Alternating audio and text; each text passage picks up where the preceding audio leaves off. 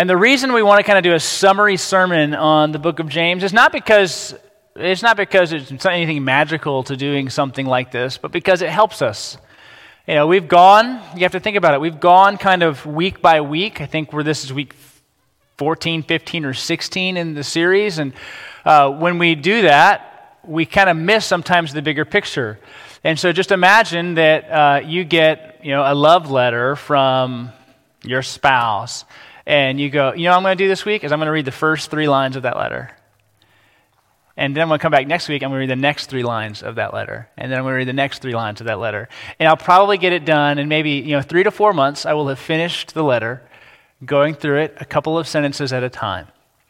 Now that is how we as believers want to kind of get into the scriptures and understand them, but we don't want to miss the forest for the trees or vice versa. And so we kind of get to do a summary sermon as a way to put some of the pieces together in the letter of James and kind of run it through 2020, because 2020 has been a year kind of like no other. It starts with a bang, right? We're all excited because 2020 just hits, and we have all these cool ideas on how 2020 is going to look. We make all of our New Year resolutions, and we tell all our friends, and it's new year, new me, we're going to do it, we're going to get it, we're going to rush it, everything's going to be great. And then it kind of ends, or we're getting to the middle of it, and we're like, this kind of feels like a mess. And we don't have any way to experience 2020 anymore. We don't even know how to feel about it. We're just kind of like, can we just get to not even 2021? Can we just get to 2022? I want to skip over the next 18 months, and I want to just figure out whatever's happened. And if I could, somehow do that, or you could get into my brain and make me forget the next 18 months and the past 7, I think I'd be okay. But just think about how it has gone, right? We're all optimistic about how the year's going to go, and that lasts until February. January seems okay. We're kind of going, there's some things going on in the world, but it doesn't seem like it's going to impact us that much. And then February, we start to go, well, maybe not. We watch our retirement accounts lose 30% of their value in 3 weeks. And people who are at retirement age are going, whoa, this is something I was not expecting. We've seen record unemployment. I think what was the report this week that our GDP, if I got that right, was annualized at 33%, which is 32%, which is the lowest or the highest negative decrease in our history. So then we're all shut down, staying at home, wondering what's going to happen, trying to figure out life. Many of us work from home. Some of us stop working. Our employers call us and say, we don't have a job for you. Or we're going to reduce your pay. Or we're going to go on indefinite furlough. Or we're going to go on a 1-month furlough that's going to turn into an indefinite furlough. And we go, that's not what I had expected. Then we see people dying. And I know there's a lot behind, what's the death rate or what's this or what's that, but no death is a friend of God's in whatever capacity, in whatever way. So we see people losing their lives and losing their livelihoods and losing their family. In the midst of that, we have the death of George Floyd in May, and we have protests and calls for fighting injustice, racial injustice, and we're sitting here going, I don't even know how to process everything. And we're only halfway through the year. We just finished July, month 7. Right? We have a few more to go, and we're still going, I don't even know. And now it's what's going to happen with school, and how are we going to approach this? And we have it almost feels like we're continuing to grow, we're just digging our heels in to how to process life and what's going on. And so if you felt one way in April, you probably feel more that way even now. If you felt one way, in a different way, you probably even feel more that way. I joke to my friends, I'm like, I like to find the person who's changed their mind. Right? I want to find the person who feels, they felt one way and now they feel a different way versus the person who felt one way and now only feels that way all the more. Like, I want the person who goes, you know what? I have changed my mind. In whatever direction. I would just appreciate that kind of intellectual honesty, but it feels like we have to dig in and stay the course and feel the way that we do. I don't know what 2020 had in mind. Really what the Lord had in mind with 2020. 2020 is drunk. Like, go home, figure it out, come back, and we'll get through this. But I don't know why we are where we are, because from our lens of experiencing it, we just go, I don't want this. I don't want this for me. I don't want this for you. I don't want this for any of us. But the mercy of God is still there. And the Lord is still faithful. And for people to talk about the Lord being faithful in hospital visits, and the Lord to be faithful in death, and the Lord to be faithful in just health scares that are COVID or non-COVID related, for the Lord to be faithful when you lose your job, the Lord to be faithful when you change your job, for the Lord to be faithful and hold you and your family together. He is gracious. And we've spent this last several months looking through this book of James. And James, we were talking as elders at our meeting this past week, and what's your favorite book of the Bible? And, we had all the Pauline guys. They all, Paul's this, Paul's that. I was like, for me, James. James has often been the book that I'll find comfort in, which is funny because you're like, it makes a lot of sense, Hans. Because James is a book that doesn't let you run from, what does this mean? And if you know me or you hear my sermons, that's a big part of I'm like, something that just stays here doesn't get very far, right? Head, heart, hands. Like, we have to understand it, believe it, and live it. And so I love a letter like James, because James is just like, let's just talk about living it. Like, let's just talk about how this is true and what the Lord has for us. And so because of that, I wanted to just make a pass through some of the letter. Take themes from this year and go, how might we process this year through how James talks about it? Because James is incredibly clear for us. So there's going to be a few things. Speech, we'll talk about that. Racism, talk about that. COVID-19, you can't talk about 2020 without talking about COVID-19. Suffering and patience. 5 topics that I think James's letter addresses incredibly clearly. Now, I want us to see how this letter, all 5 chapters of it, addresses where we are this year and what we might do about it. Now, we're not going to go chapter 1, 2, 3, 4, and 5. That'd be too easy. James is not always the most kind of logical thinker. There is some logic to his flow, not logic in how we think about it. It's logical to him. And so we're going to really start in the middle. We're going to kind of bounce from there, but we're going to talk about these themes. I want to start with this one. As we get into the letter, starting in the middle, James's key idea, one of James's key ideas, is speech. How we talk. How we speak to one another. How we talk about what's going on. How we handle this type of life. And it's not just your words that come out of your mouth. Your text, your tweet, your post, your voicemail, your phone call, your face-to-face conversation, your FaceTime, your Zoom call, whatever it might be. All of those are ways we speak. And as we enter into difficult topics, it is easy to condemn. We run kind of right to it. It's part of our culture that we might call it cancel culture, but it wants to try and wipe out speech that acts in a certain way. But we don't really have a gracious response to it. Well, if you look at James 3, verse 2, you read this: "For we all stumble in many ways. If anyone does not stumble in what he says, he's mature, able also to control the whole body." So when you try and enter into that difficult conversation, when you try and, as a church together, as believers together, trying to go, well, how do you feel about, or when should churches start gathering in their buildings again? And it's always funny. Can I just point out an irony? Like, we're always like, the church isn't a building, it's a people. When will you open our church buildings again? Because that's where we have to be. Like, I just say what you want. There's way more there, but it is a little bit of an irony that we're big proponents of the church not being a building, and then we're really angry that the buildings are locked. So that's us. We live with all kinds of tensions in ourselves. This is what I think James is helping us with, this idea. Speaking well about life is just difficult. It's hard. Why? Because if anyone does not stumble in what he says or in what she says, that person's mature.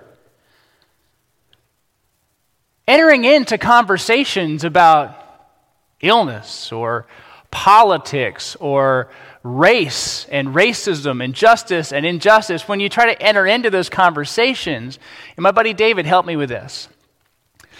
He's like, James 3:2, we all stumble in many ways as we try to bring redemptive, thoughtful, loving, and gracious speech to conversations that are so charged with emotion. Very often, though, our words show our immaturity. They show that we are not mature, able also to control the whole body, that we can't speak about these things without getting super worked up. As we try to bring the scriptures to bear on certain situations, we need to realize that such an endeavor can be difficult. Now think about James chapter 1. He helps us here in chapter 1. My dear brothers and sisters, understand this. Everyone should be quick to listen, slow to speak, and slow to anger. If you finish that out, it'll go, for humans' anger does not accomplish God's righteousness. The righteous life that God desires might be a translation that you have. But it's funny because also in a time like this, we want to run to the people who are saying things a lot. So again, back to our we're walking conundrums, or we're just always disagreeing with ourselves, walking contradictions. We run to retweet, repost the people who are speaking a lot about something, while the scriptures say you should be slow to speak. We're like, well, I'm retweeting it, right? They're saying it, I'm just amplifying it. No, you're speaking. You're making a decision about what's going to be shared and spoken and talked about. But what do the scriptures say? Be quick to listen, slow to speak, and then this one, slow to become angry. Well, we can't do that today, can we? Wait, you believe what?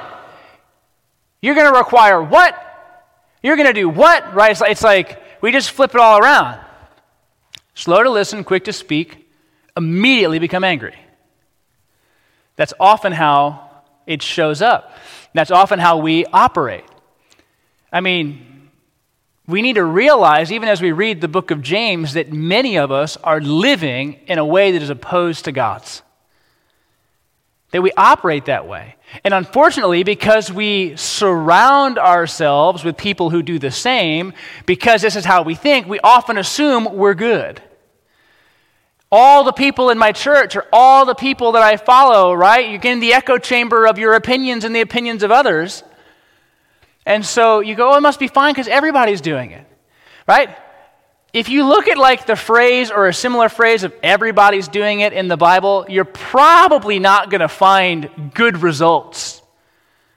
Look at the book of Judges. At that day, there was no king in the land. Everyone did what was right in his own eyes. When they wanted a king, what did the people of Israel say? Give us a king like the other nations to rule over us. Like the other nations.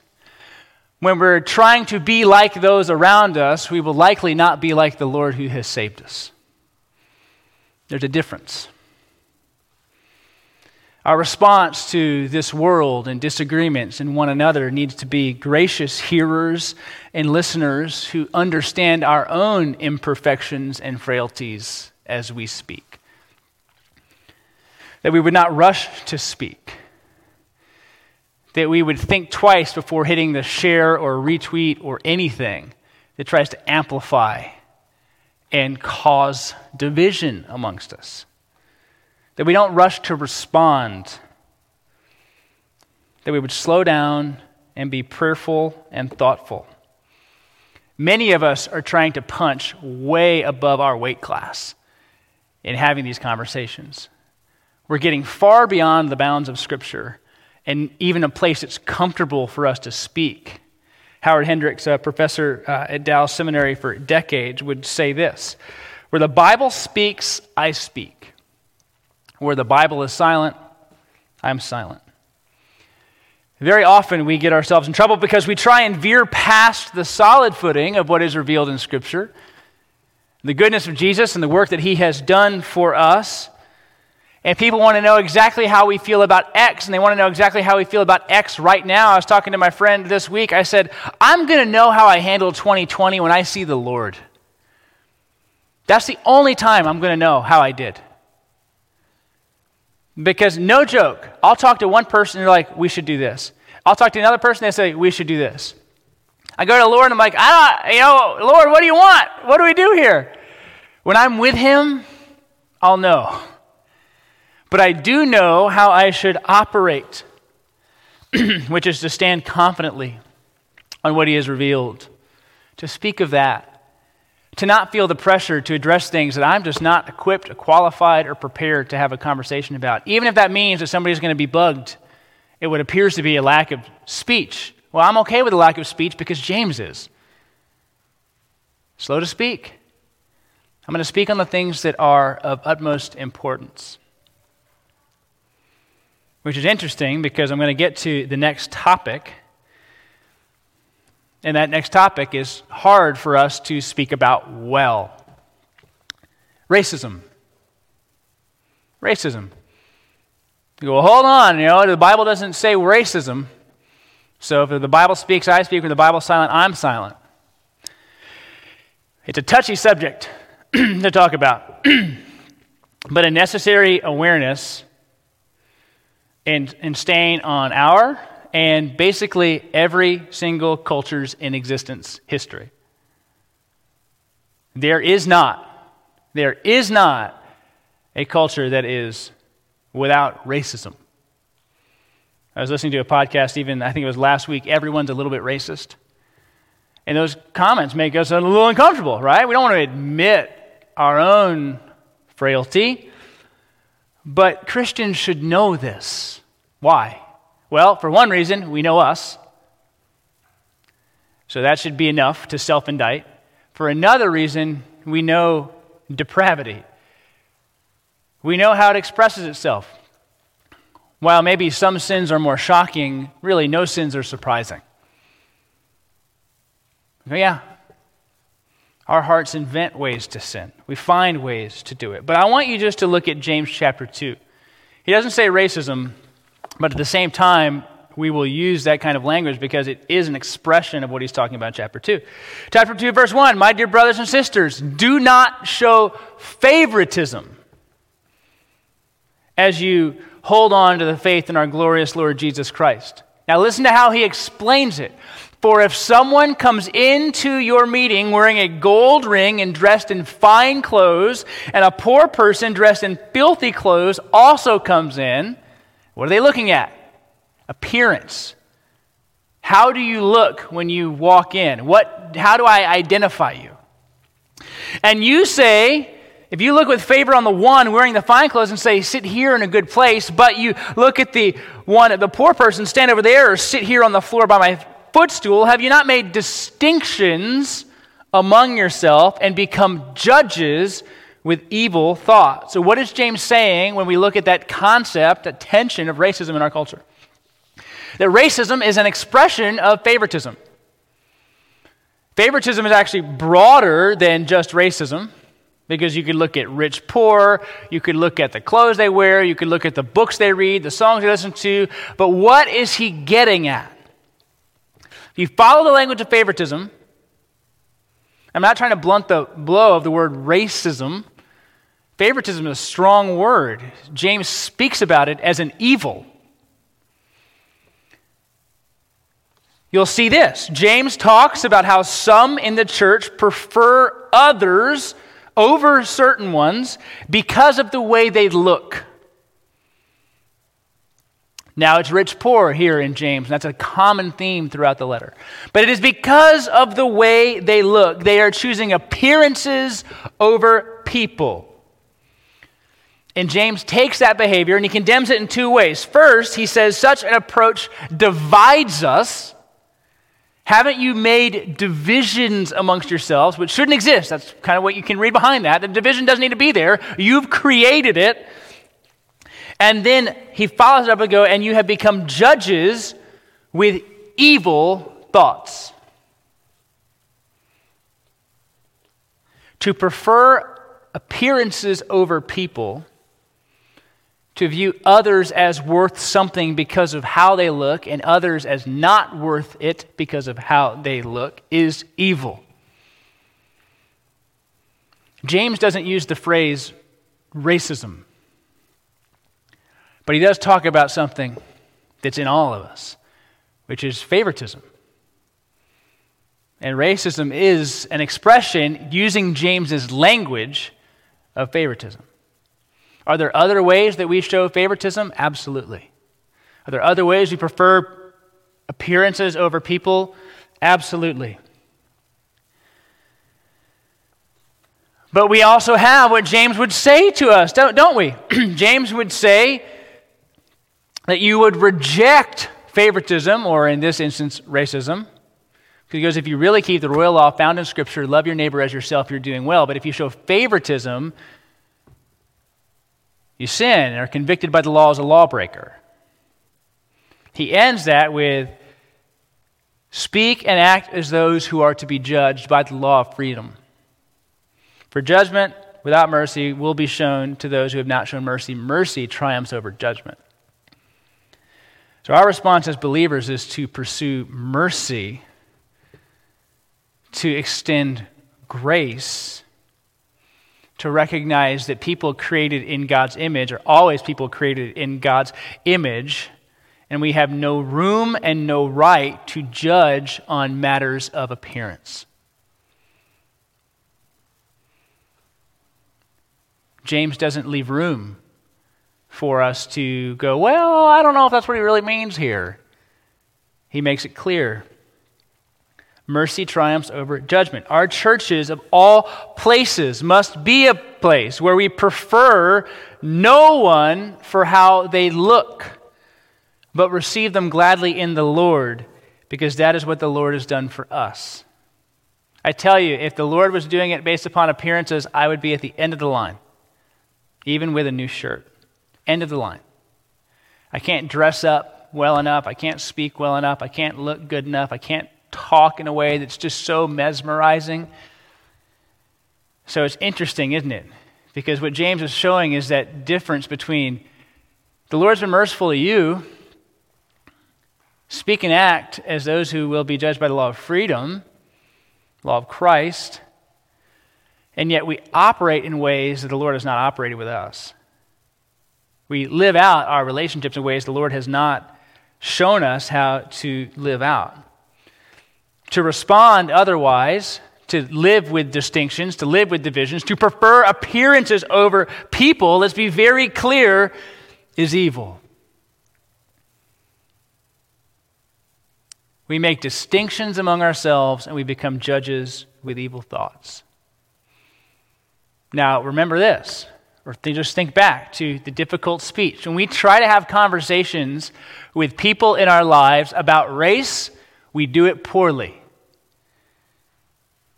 I would guess most of us have had bad conversations about this. We've had difficult conversations about it. We've said things we shouldn't have said, and we've not said things that we should have. We've done both. We're too passive on one side, we're too active on another, we're saying things that don't actually line up with what Jesus would want, or we're not bringing the gospel to places where we know we should. I've been there. Where you hear someone say something, you're like, and you just freeze. Well, think back to James 3:2. If anyone doesn't stumble in what he says, he's mature, able also to control the whole body. It should not surprise you that you don't know how to have these conversations. It shouldn't surprise you. Because anytime you try to talk about something meaningful, you struggle with it. How many times have you argued with a friend or a spouse or a neighbor? You've had some kind of, disagreement. We'll just call it that instead of an argument. Some kind of disagreement. Or intense topic. You're talking to your parents about something. You're just like, we do not see eye to eye on this thing. All right? And you have to keep having the conversation because you keep missing the point. And then eventually you're like, yeah, just forget it. It's even funny, like, what do we say culturally? Hey, don't talk about religion and politics with people. Why do we say that? Because something in us recognizes James 3:2, even if we don't know the Lord. So instead, we just kind of go, forget it. Just don't talk about it because you're not going to do it well. But the Christian understands grace and mercy and can say, hey, it's okay that you messed that up. It's okay that you said it like that. It's okay that you didn't say that. Right? Like, your perfection in talking about something does not make God somehow more perfect. And God doesn't look at your imperfection and your stumbling and say, oh man, you've messed this one up forever. That's something I constantly have to remind myself of. Because I stumble and fumble and I screw up, and I've done this before, and if you ask me, I'll give you instances where I know I've not spoken into a topic of injustice or race and maybe the way I should have. And I remember, these are hard topics. It's not that the Scripture doesn't have language for them, it's that often our language is something other than what the Scripture has.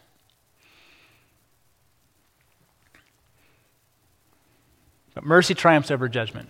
We could hold that dear to us, especially as we interact with one another.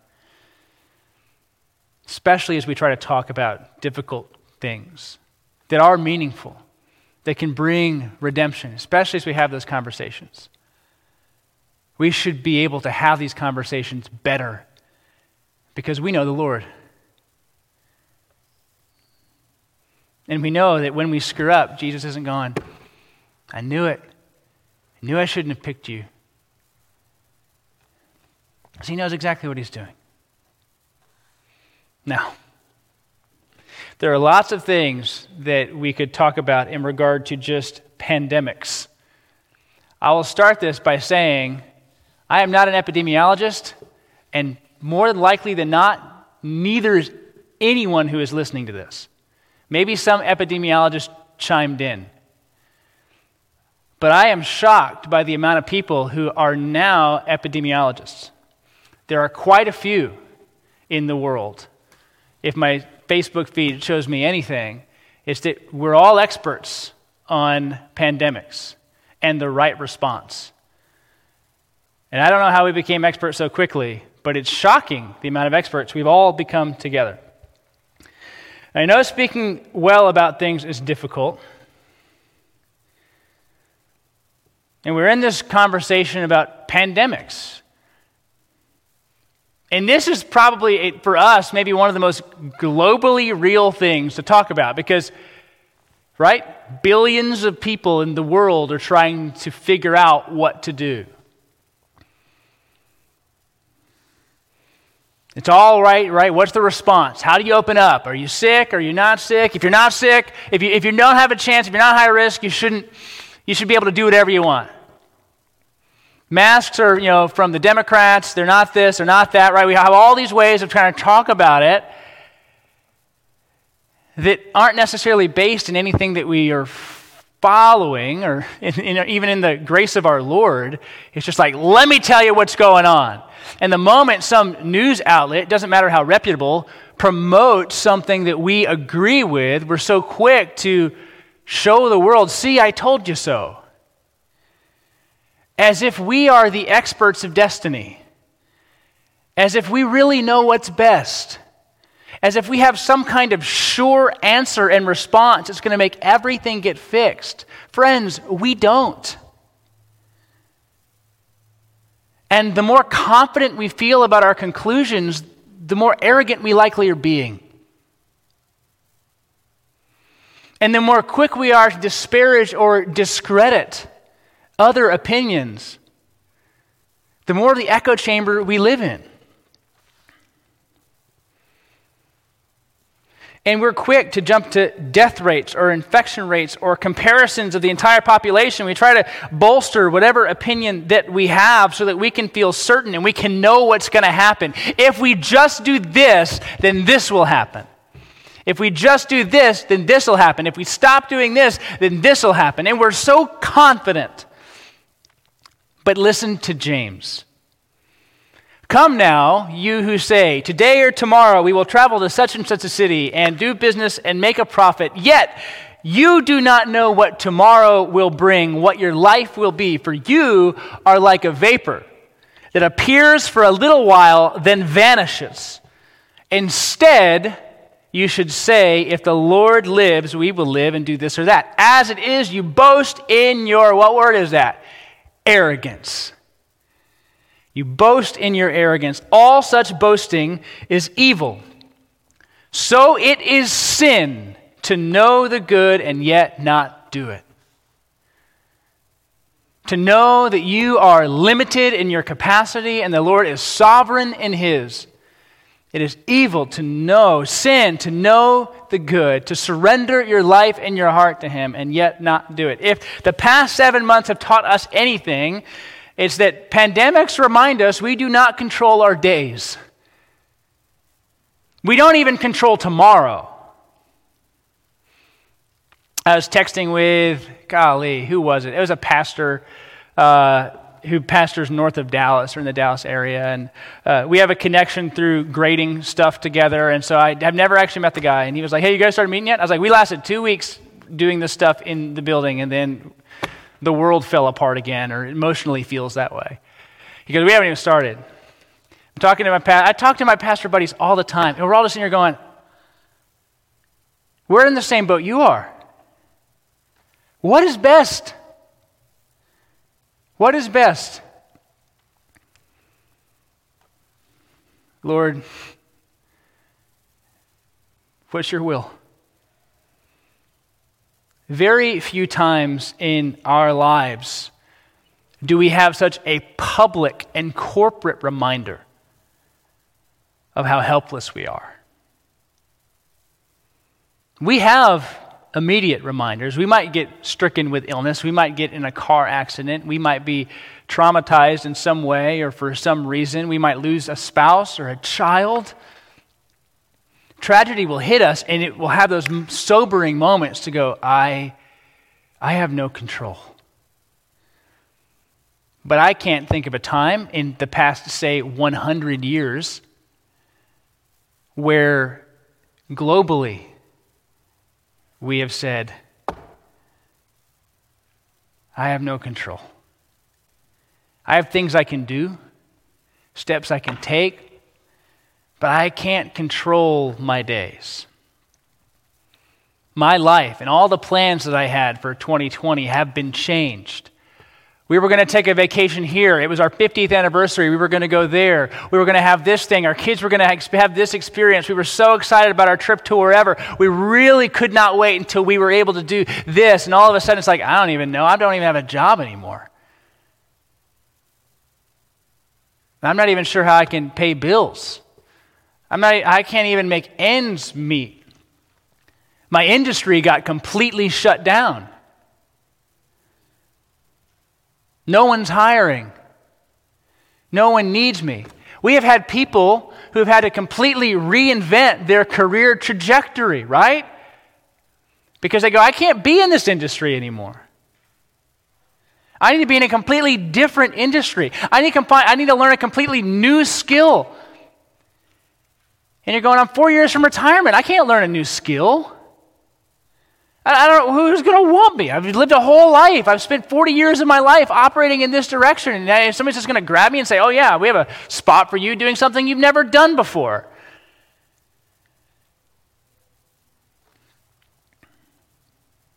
James might go, of course. Of course. We always have plans. But we're not in control. And we have felt that day in and day out. Getting emails from the school district about kids and plans and going, hey, we plan to do this. And then 3 days later, they're like, JK, we're not planning to do that. And then 3 days later, they're like, we don't even know. You know what? We don't even care about school. You know what? You're just all done. Go work in the fields. Like, we're just going to go back. School is no longer necessary. Like, you're just going to all be agrarian. And we're going to just be farmers together. Like, that's what we're going to do. And so I got to find a new job because we can't do this thing. And so I'm just going to start gardening and making my kids go to work with me in the garden. Like, we just don't know. It's how it feels, right? We kind of go through this. We're sure what's going to happen. We're sure it's going to be like this. We're sure it's going to be like that. We're sure it's going to be like that. And now it's like, I don't even know. I don't know.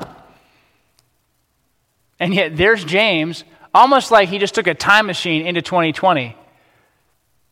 It was like, how foolish and arrogant of you to think that you would even know. To think that you were so sure. To be so confident. To know what was going to come.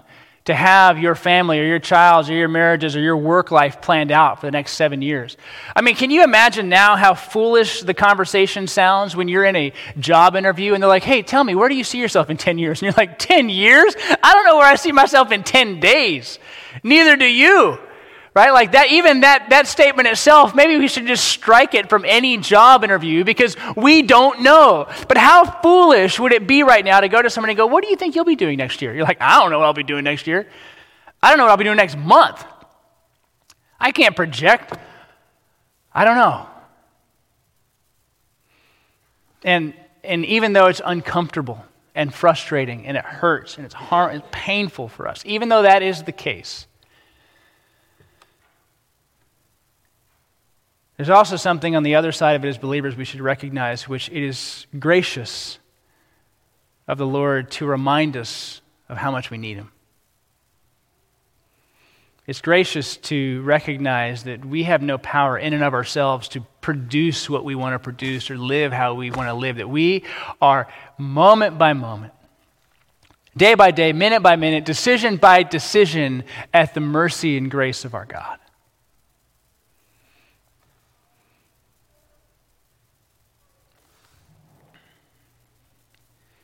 We need to surrender our hearts and our plans to God and recognize that He is the one in control and the one to be trusted. And such a position can often be difficult for us because, again, we know people have lost their jobs, connected to people who have lost their lives, lost their livelihoods. People who have had to change, like we've said, their whole career trajectory. People who are considering making career changes to be obedient providers for their family. Others in our church family who are in the medical field are taxed, exhausted, trying to keep up. And they're stressed. And at a time of heightened awareness of our frailty, it also pushes us to realize that many of us have been affected by something we didn't see coming. But think back to the first words of James. Some of the first words, James 1 and 2. Consider a great joy, my brothers and sisters, whenever you experience various trials, because you know the testing of your faith produces endurance. And let endurance have its full effect, so that you may be mature and complete, lacking nothing. So this trial we are in, and you are in. Consider, which is a mindset, isn't it? Consider, it's a mindset available for the believer that we should be in, it joy, because God is doing something through it. Even last week, you heard Matt Akers preach about this idea in James chapter 5. Is anyone among you suffering? He should pray. Is anyone cheerful? He should sing praises. Is anyone among you sick? He should call for the elders of the church. They are to pray over him, anointing him with oil in the name of the Lord. The prayer of faith will save the sick person, and the Lord will raise him up. If he has committed sins, he will be forgiven. Therefore, confess your sins to one another and pray for one another so that you may be healed. The prayer of a righteous person is very powerful in its effect. These two ideas together remind us what? That our sufferings produce endurance, but they also need our prayerful attention. So our suffering produces endurance. It builds something in us, but also needs prayerful attention. You want to be bizarre in a biblical way? Take joy in your circumstance. Don't complain about it. The more difficult the circumstance, the more joy you feel because God is working something through it. And maybe today you go, I can't even hear that. I don't want that. Why is it me and not some other person? When we start to do those things, I want to ask you this question. Have you considered that your perspective on life might even be there? You go, I can't believe this happened to me. I can't believe I'm in this situation. Maybe that perspective exists because you have not actually given yourself over to the Lord Jesus. That the capacity to believe like that does not exist for you because you're not His. I think in that instance, the response is to go, Lord, I surrender to you. I trust in you. Jesus paid it all. He has done the work for me. I can't seem to feel the right way about this. I can't seem to understand the right things about this because I've never been with you. And I've never been taught by you. When Jesus says, my yoke is easy and my burden is light, we go, I've never had that type of experience. You can't get the proper perspective because you don't have Christ as your Savior. If that's the case, surrender to Him. Trust Him. Let Him teach you.